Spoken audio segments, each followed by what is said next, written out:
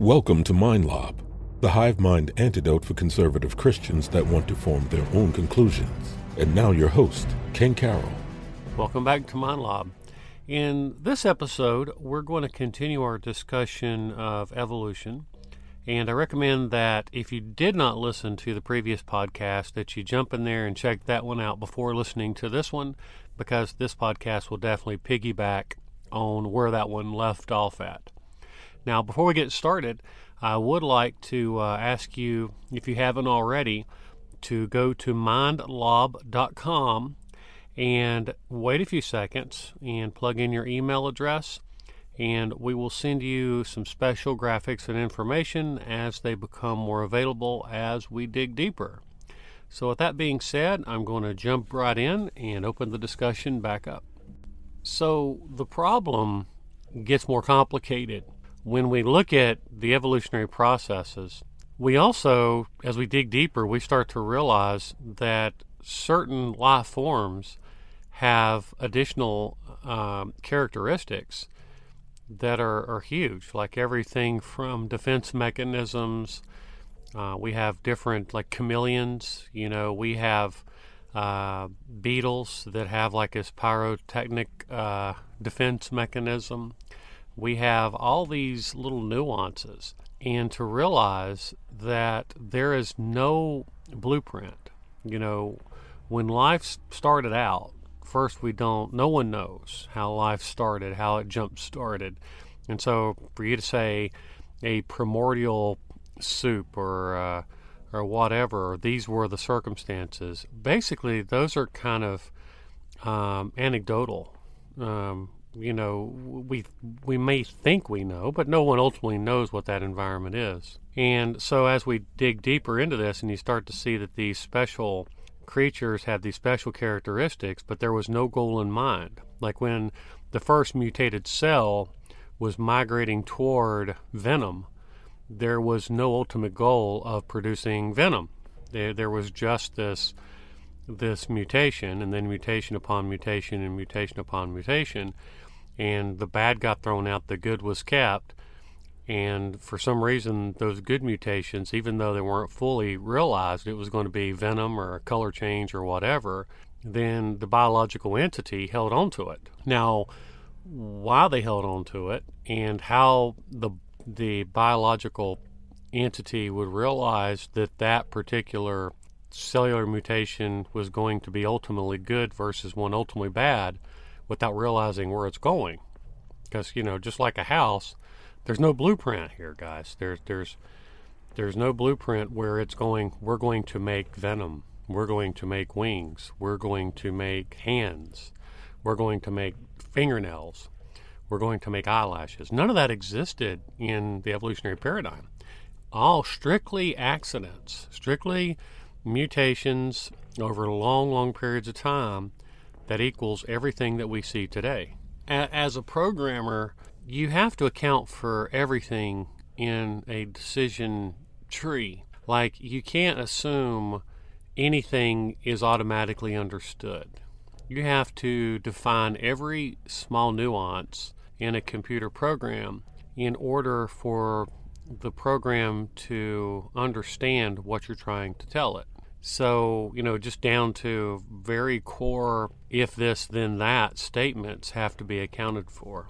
So, when I look at the transitionals and when I look at the pieces that they're calling transitional, and I see these huge, huge gaps and no clear understanding of getting between those two, and then we're having to kind of say, okay, this is related to that, and so because they have similar genetics over a period of time, and there's this conjecture to draw the line from point A to point B, then you kind of lose me a little bit, because I want to see why this is better than any other worldview belief system.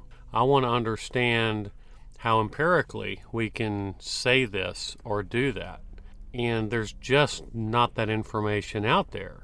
And so even when you use the tools to kind of build the bridge between these points, the tools need to be heavily scrutinized too, that are used to even measure distances and, time variations. And then, you got to ask the real questions about uniformitarianism. And because, we make fun of things like spontaneous generation. For those of you who don't know, at one point they thought life just spontaneously generated. And so they ran some tests and they go, no, it really wasn't. There were just, the whatever was contaminated by this, and those were really eggs, and, these entities did not just pop out of anything. But at some point, just think of mindless, basic elements that are just that. And then you have them form an entity on the level that seems to be tantamount to spontaneous generation. And so I don't know really how to get around that, but that's very unpalatable for a guy like me as I'm trying to discern how to process materialism. So then my mind started going in another direction, because I'm like, I really want to understand this, and I really want to process why we are where we are with accepting materialistic, biological evolution. And so I started looking at ways that people were trying to test not just evolution, but the origin of life and how it came to be. And so I thought it was kind of a paradox. And maybe I'm wrong here, but I want to throw this at you. So what we have is we're contending that there is no supernatural intelligence that sparked life in the beginning, and that kind of narrated whatever it was to give us all the stuff that we've got today living in our environment. And so scientifically what we do is we apply logic, we apply intelligence in order to try to prove that there is no intelligence that created what was there. And so you see what we're doing is we're contaminating the scientific experiment by the minute that we institute any level of intelligence. Because what we're doing is we're instituting what we're saying wasn't there to begin with. And so the moment that you use anything that's logic, anything that comprises of logic, any kind of kit, any kind of sterilization, any kind of whatever systems you're going to put in process, the minute that you control it, the minute that you apply logic to it, other than just trying to replicate a hypothetical environment, then you're essentially proving that intelligence is required to even get to the point to where you're at. And even at that, we're failing miserably at coming up with a solution for what we see in the world today. So I think that paradox is very important to kind of understand, that in order for you to prove no intelligence, you have to prove by using no intelligence. So how would you even begin to do that? I don't have a clue, to be honest with you. I just know that it just feels hypocritical to apply an intelligent source to prove something that we say does not require an intelligent source. It just seems odd to me.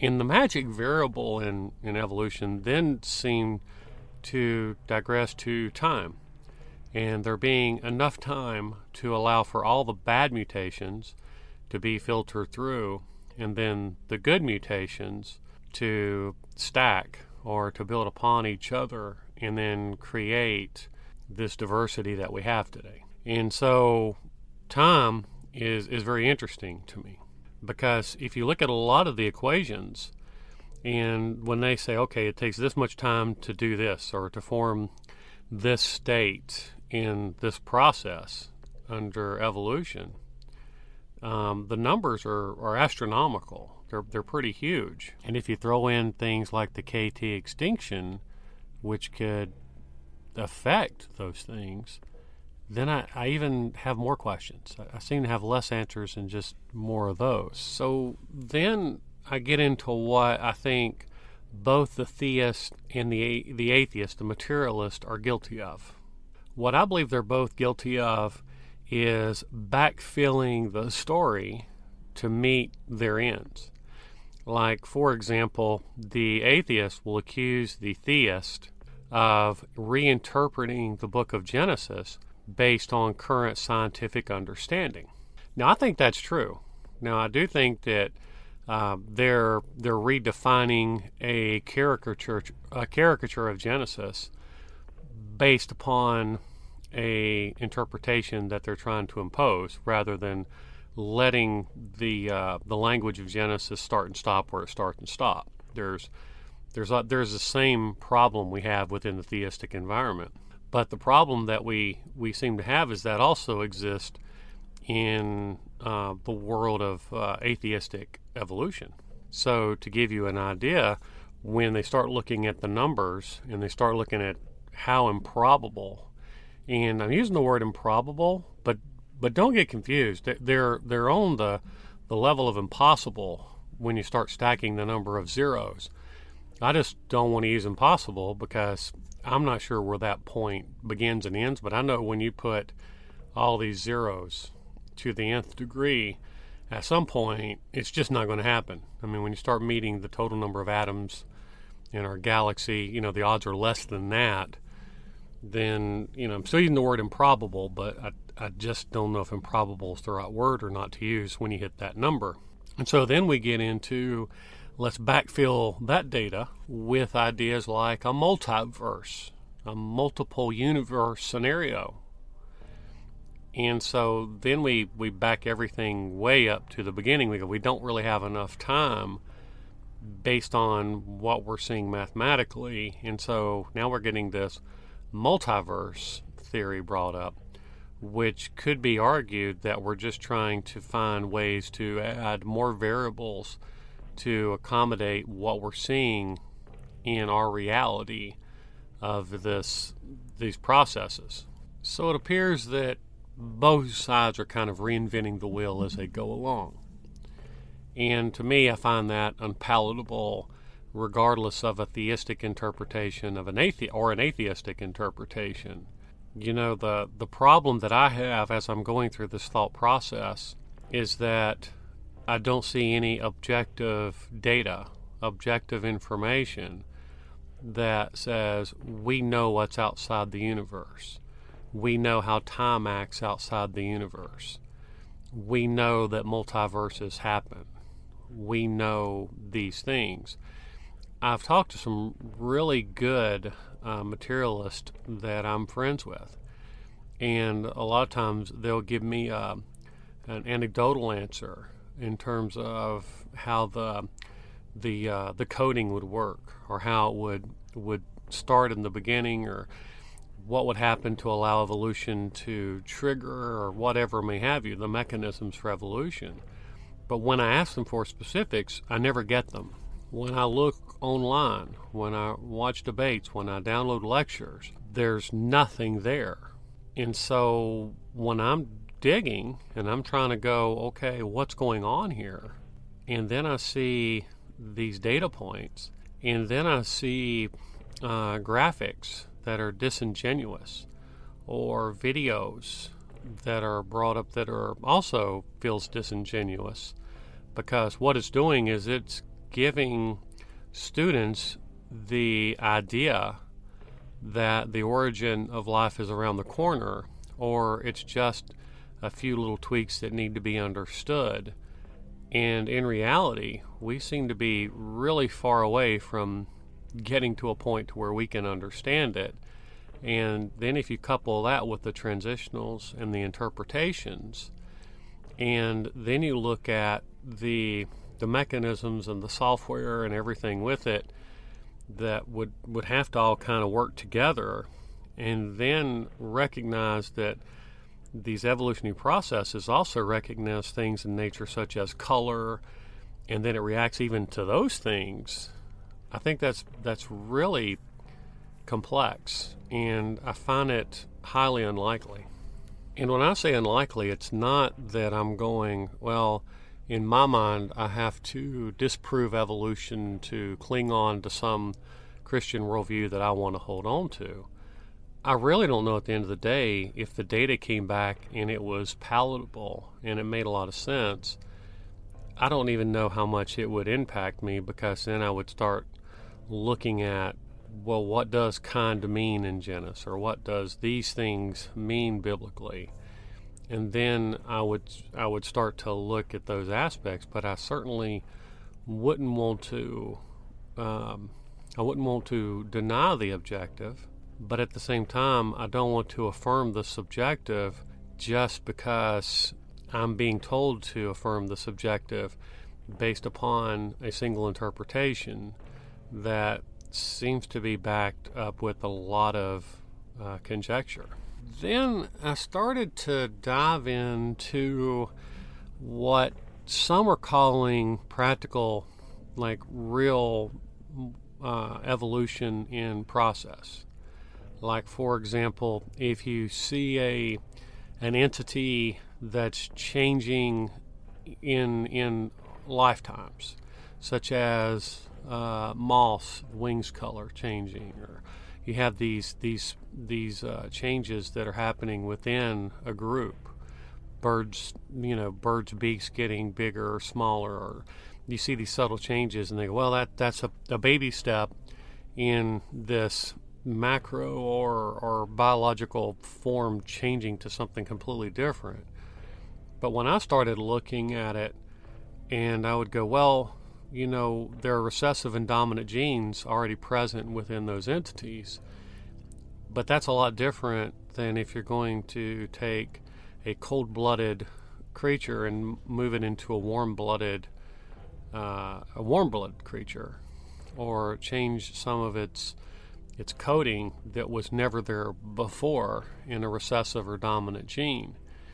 And so, it's one thing to say, a trait is being eliminated because the environment's changed, and now something that has dark wings is now easier prey than before to its predator.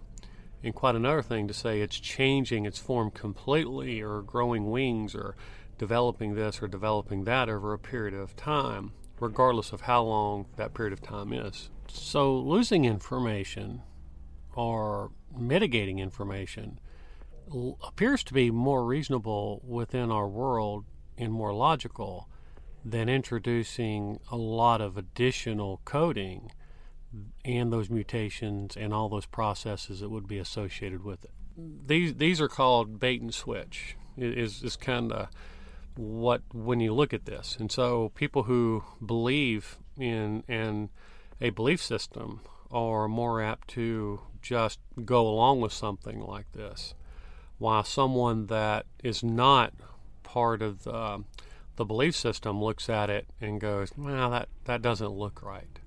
And now all worldviews are like this. So where is my conclusion? And I know I throw a lot at you, but you need to dig into this yourself if atheistic evolution is a block between you and Genesis. And you need to be honest with yourself, and you need to really look at the data, and you need to become a very critical thinker, and you need to be careful not to fall into one ditch or the other ditch. Because, again, I don't believe that materialists overall are out to get you. I don't believe that other religions are out to get you. I think that we're all kind of stammering through the world together, trying to make sense of what we see and what's going on. And in my opinion, the only way to narrow it down and get closer is to find out which one is the most coherent within the world as we know it. This is why also I think subjective and objective morality are huge components. It's not a conclusive test. You could still have subjective morality, and but if it overall makes more sense. But you see, the problem is that it doesn't. And since it doesn't make overall sense, then you want to critically look at this and say, okay, does this make sense?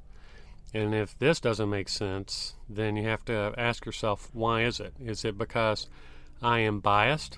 I am scared that my belief system isn't right, and so I'm going to reject it and make the villain out of these other guys? Or are there other reasons that I'm thinking what I think? The only other factor that I put into my equation topically, that I would want to throw into this podcast, is the idea that both the theist and the atheist cherry pick their resources. This happens regardless. If you take the atheist, they're going to reject Behe, who has his irreducible complexity, meaning that to create an evolutionary process where two components are dependent upon each other in order to realize their function is a pretty good argument, I think. However, he's rejected because, and again, the argument for the rejection appears to be more anecdotal and less intellectual. And the thing is that happens within both communities. So if you hear someone who has an interpretation of Genesis, what you'll do is you'll find out historical characters. They'll affirm the ones that agree with what they believe, but then they'll deny the ones that don't agree with them, or they will choose to go along with a quote that they had said that more looks favorably upon their interpretation. And so it's very tricky waters as you go through not only atheism but also within different venues of theism. This is why you have denominationalism and you have all these things that go on, because people kind of cherry pick these data points and then they form views and then attract like-minded people, i.e. tribalism, which we all know does occur. So I know I threw a lot at you, and this is not intended to be an exhaustive review or critique of atheistic evolution. It's not intended to be. It's more intended to just show that once you start digging, you're going to see that there are a lot of reasons to go back to the idea of a superintelligence. You can call your superintelligence, you can call them God, you can call them whatever, but there's a rational reason to believe that there is a superintelligence behind what we see today. And we're going to get into some pretty interesting ideas that are even endorsed by the likes of like Elon Musk and some other people, for example. Just good for discussion purposes, but the point is that people are looking at the world that we live in new ways, and these ways are different than even what 1 or 2 generations ago we're looking at. So to wrap things up, my biggest concern is not whether materialism has somehow uprooted the viability of God. This seems to be more of an exercise in understanding that humans, we're humans. I'm more concerned that materialism has become a religion where their God is chance, and their priests are the ones that claim that they can interpret the sacred text of materialism that can only be embraced by those indoctrinated by the classroom, which can comprise of the oldest tricks in the trade, bullying, and weapons such as clout and tenure.